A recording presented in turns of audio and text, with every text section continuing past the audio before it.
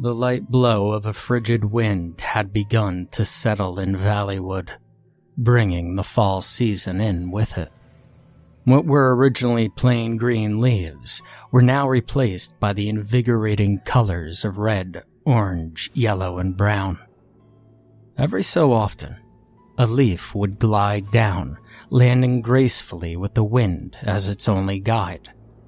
It was October, and the valley was filled with the warm, welcoming faces of jack-o'-lanterns and folks who were enjoying the nice weather.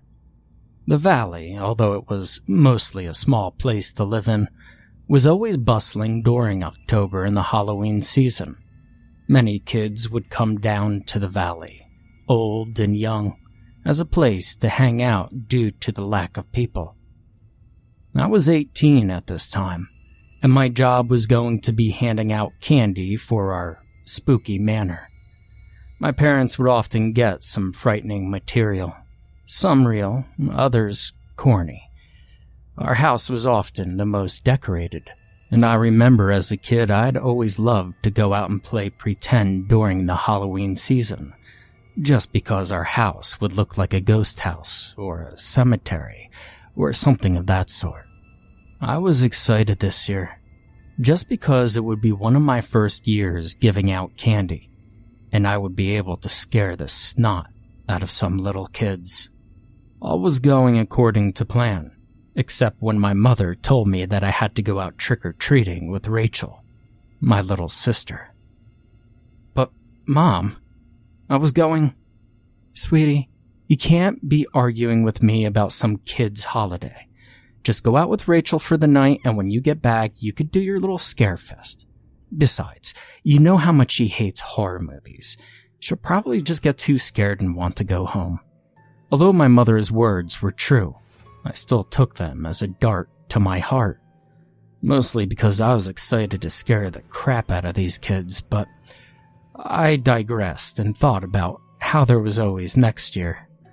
About a week before Halloween night, Rachel and I went out to buy her a costume, and one for me to use to scare the kids. I chuckled when I went up to Rachel with my large bat head mask and tapped her shoulder, saying, "Hey, Rach." Boo. Of course, she jumped and then realized it was me, pouting and yelling about how it wasn't funny. To me, it was hysterical. I went off to the scares section to see what I could find. There were a lot of the oldies, Grim Reaper, Frankenstein, Hanging Man, all that junk. But nothing really popped out at me, so I decided to just grab a zombie makeup kit and leave it at that. Walking towards Rachel, I was happy to see she had picked out a Tinkerbell costume and was wearing its tiara. I walked over and smiled. Well, Tinkerbell is going with a zombie to get candy this year, huh? At first, she was a bit shocked and jumped, thinking something scary was behind her. But then she saw my face and immediately began grinning. "Big brother, I want you to meet somebody. He helped me pick between Cinderella and Tinkerbell," she exclaimed, face full of excitement.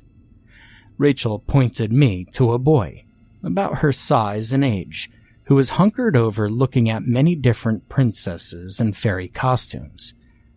I was trying to hold in all my laughter, seeing the boy rummaging through the fairy wands and tiaras. That was until I actually got to see what he looked like.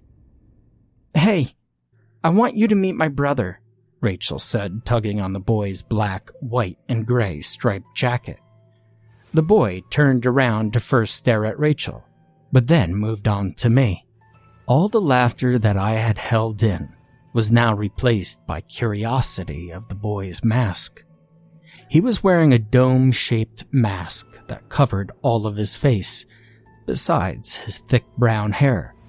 He had a hood on, which concealed most of his hair, and I remember his jeans being very dark. But the most eerie feature about him was that mask. It was a mirror. And not like the chrome masks you see at Party City, no, but it was an actual mirror material. There was no expression to it, No lines except for a few scratches that would cover the mask, and the only thing I could see was my shocked face staring back at itself. I realized how rude I was actually being, and I put my hand out, smiling. "Hi there. I like your mask. Is that actually real mirror?" The boy just seemed to look at my hand with his mirror mask and slowly nodded, not uttering a word. His silence seemed quite odd, and I suspected him to be a mute. But then again, he just might have been shy about meeting me. "Okay. Come on, Rach, we gotta get going. Mom's making spaghetti for dinner." Okay. Bye. I hope to see you on Halloween." The boy nodded at Rachel, continuing to stare at me though, my face reflected in his mask. As we were leaving, I glanced back at him to see him rummaging through the princess costumes again, not bothering a soul. Now the week went by rather quickly, Rachel often complaining about having to go to school on Halloween, and myself complaining about having to watch Rachel for the night. My mother told me that the zombie makeup would give Rachel nightmares, and so I had to go dressed up as nothing. This made me furious, but I decided it was too early to scare kids anyways, and that when Rachel went to bed, I could get ready. She came down in her Tinkerbell costume, giddy to go outside. My mother kissed her on the cheek, then looked at me sternly. "You be good. Don't you dare scare your little sister. Understand?" I nodded, Rachel holding on to my hand in an attempt to drag me out the door. We walked down a few blocks, Rachel's bag growing bigger and bigger, until I noticed a group of teenage boys riding their bikes our way. Of course, I could only assume they were boys, being that each of them were masked in a creepy costume, such as Freddy Krueger or Chucky. One kid had a mask that just plain disturbed me. A mask of a man whose face was completely disfigured by barbed wire, and whose eyes were gouged out.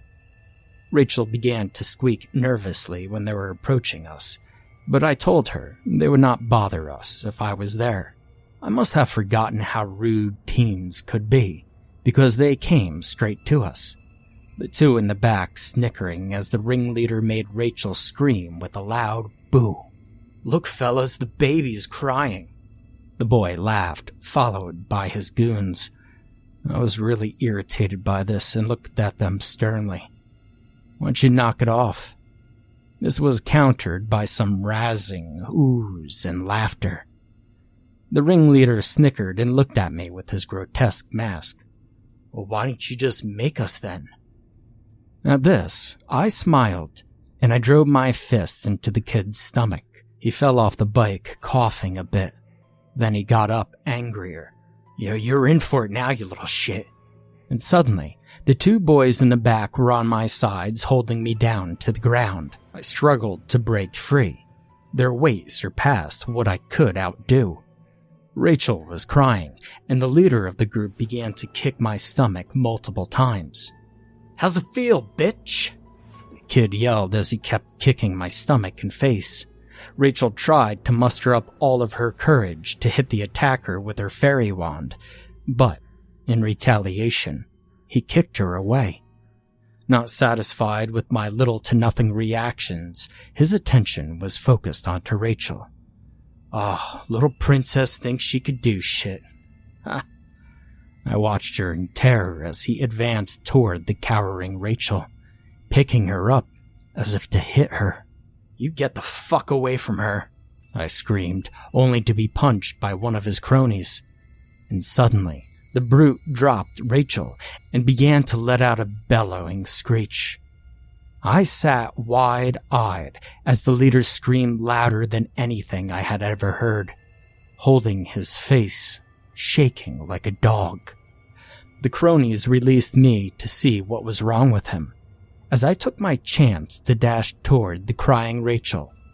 Picking up Rachel, I glanced back to see the lead tearing off his mask, screaming and begging for whatever force was harming him to stop. My eyes widened in terror as the boy began to tear out his own eyeballs, screaming and begging for forgiveness. The other kids had run away at this point. I could see their bikes riding off in the distance. I heard the disgusting sound of his eyes being torn out, blood pouring from the now empty holes. The bully kid fell to the ground unconscious, perhaps even dead. I ran as fast as I could, carrying Rachel, who was crying and whimpering the whole way. I thought that if I kept going, I would lose the image that was still fresh in my head. Then Rachel began to scream. At first, it was just a loud whimpering, but it advanced to the same octave as the kid from before.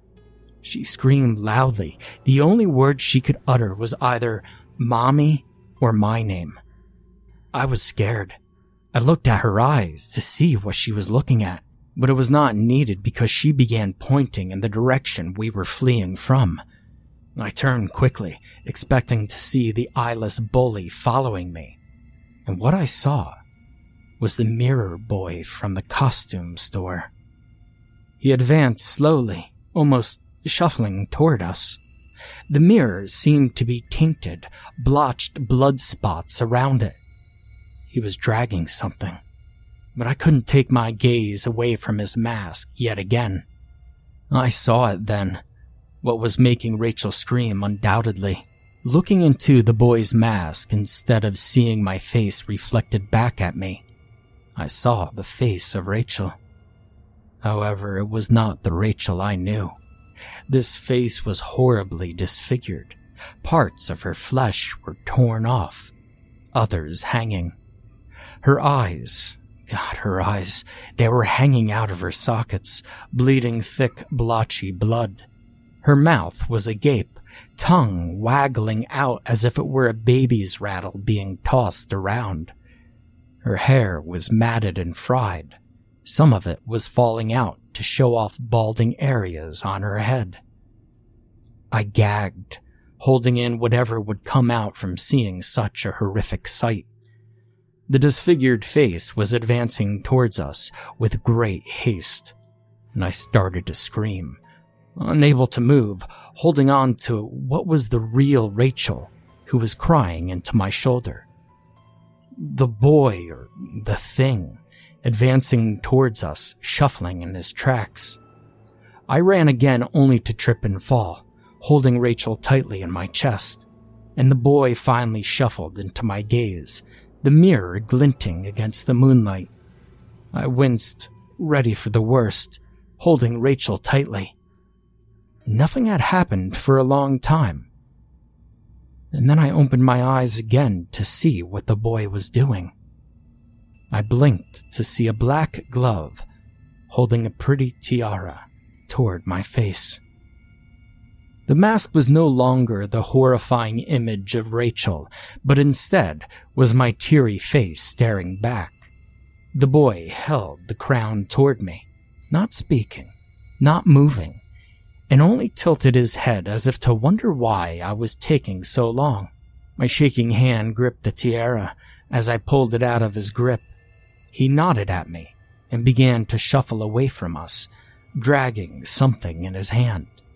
Now at first I was bewildered by what had just happened, and I turned to look at Rachel, who had cried herself asleep to escape the nightmares that were alive that night. I turned back to face the boy, and then I noticed what he was dragging with him, and almost gagged. In his hand was the barbed wired and distorted face of the bully. Its eyes were gouged out, and the only thing that was different from the mask was how lifelike the dismembered head was. I took Rachel home that night, ignoring my mom's welcome homes and questions about why Rachel was sleeping and why I looked so pale. Tucked her in, kissed her forehead, and wished her a good night's sleep. I dragged myself to the restroom to piss away what wasn't already in my pants. Upon entering, though, I screamed louder than I could have ever done before. I saw him, gazing at me expressionless in my mirror. He was holding Rachel's head, the horribly disfigured one, and with the bloodied glove, he began to write me a message on my mirror. I read carefully and was terrified to read the message. "Sweet dreams, princess." I broke off the towel rack and slammed it into the mirror, breaking it into many different shards. I blacked out, only hearing my mom's worried shrieks before I drifted into sleep. I can't look at mirrors anymore. I'm always reminded of that horrifying image that keeps coming back in my head. I keep seeing that boy, holding a different head each time. Sometimes it's Rachel, other times my mother, and once I saw the face of my girlfriend, a year before I even met her. The doctor calls it spectrophobia, the fear of mirrors. But I know that is not what it is.